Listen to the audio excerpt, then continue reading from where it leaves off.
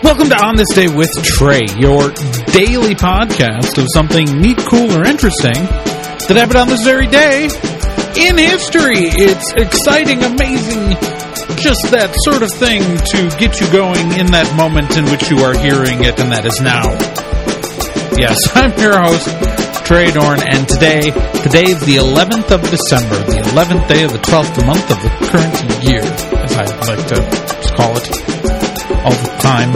Really, totally. Anyways, let's talk about what happened today. On this day in 1998, the Mars Climate Orbiter blasted off on a 9-month journey to the Red Planet.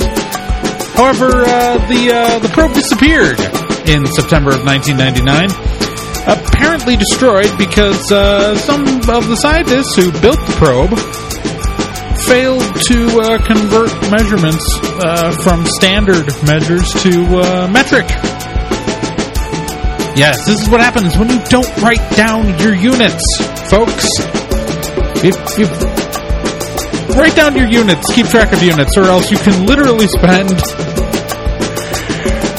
millions of dollars on a spacecraft, get it all the way to Mars, and just have it do nothing.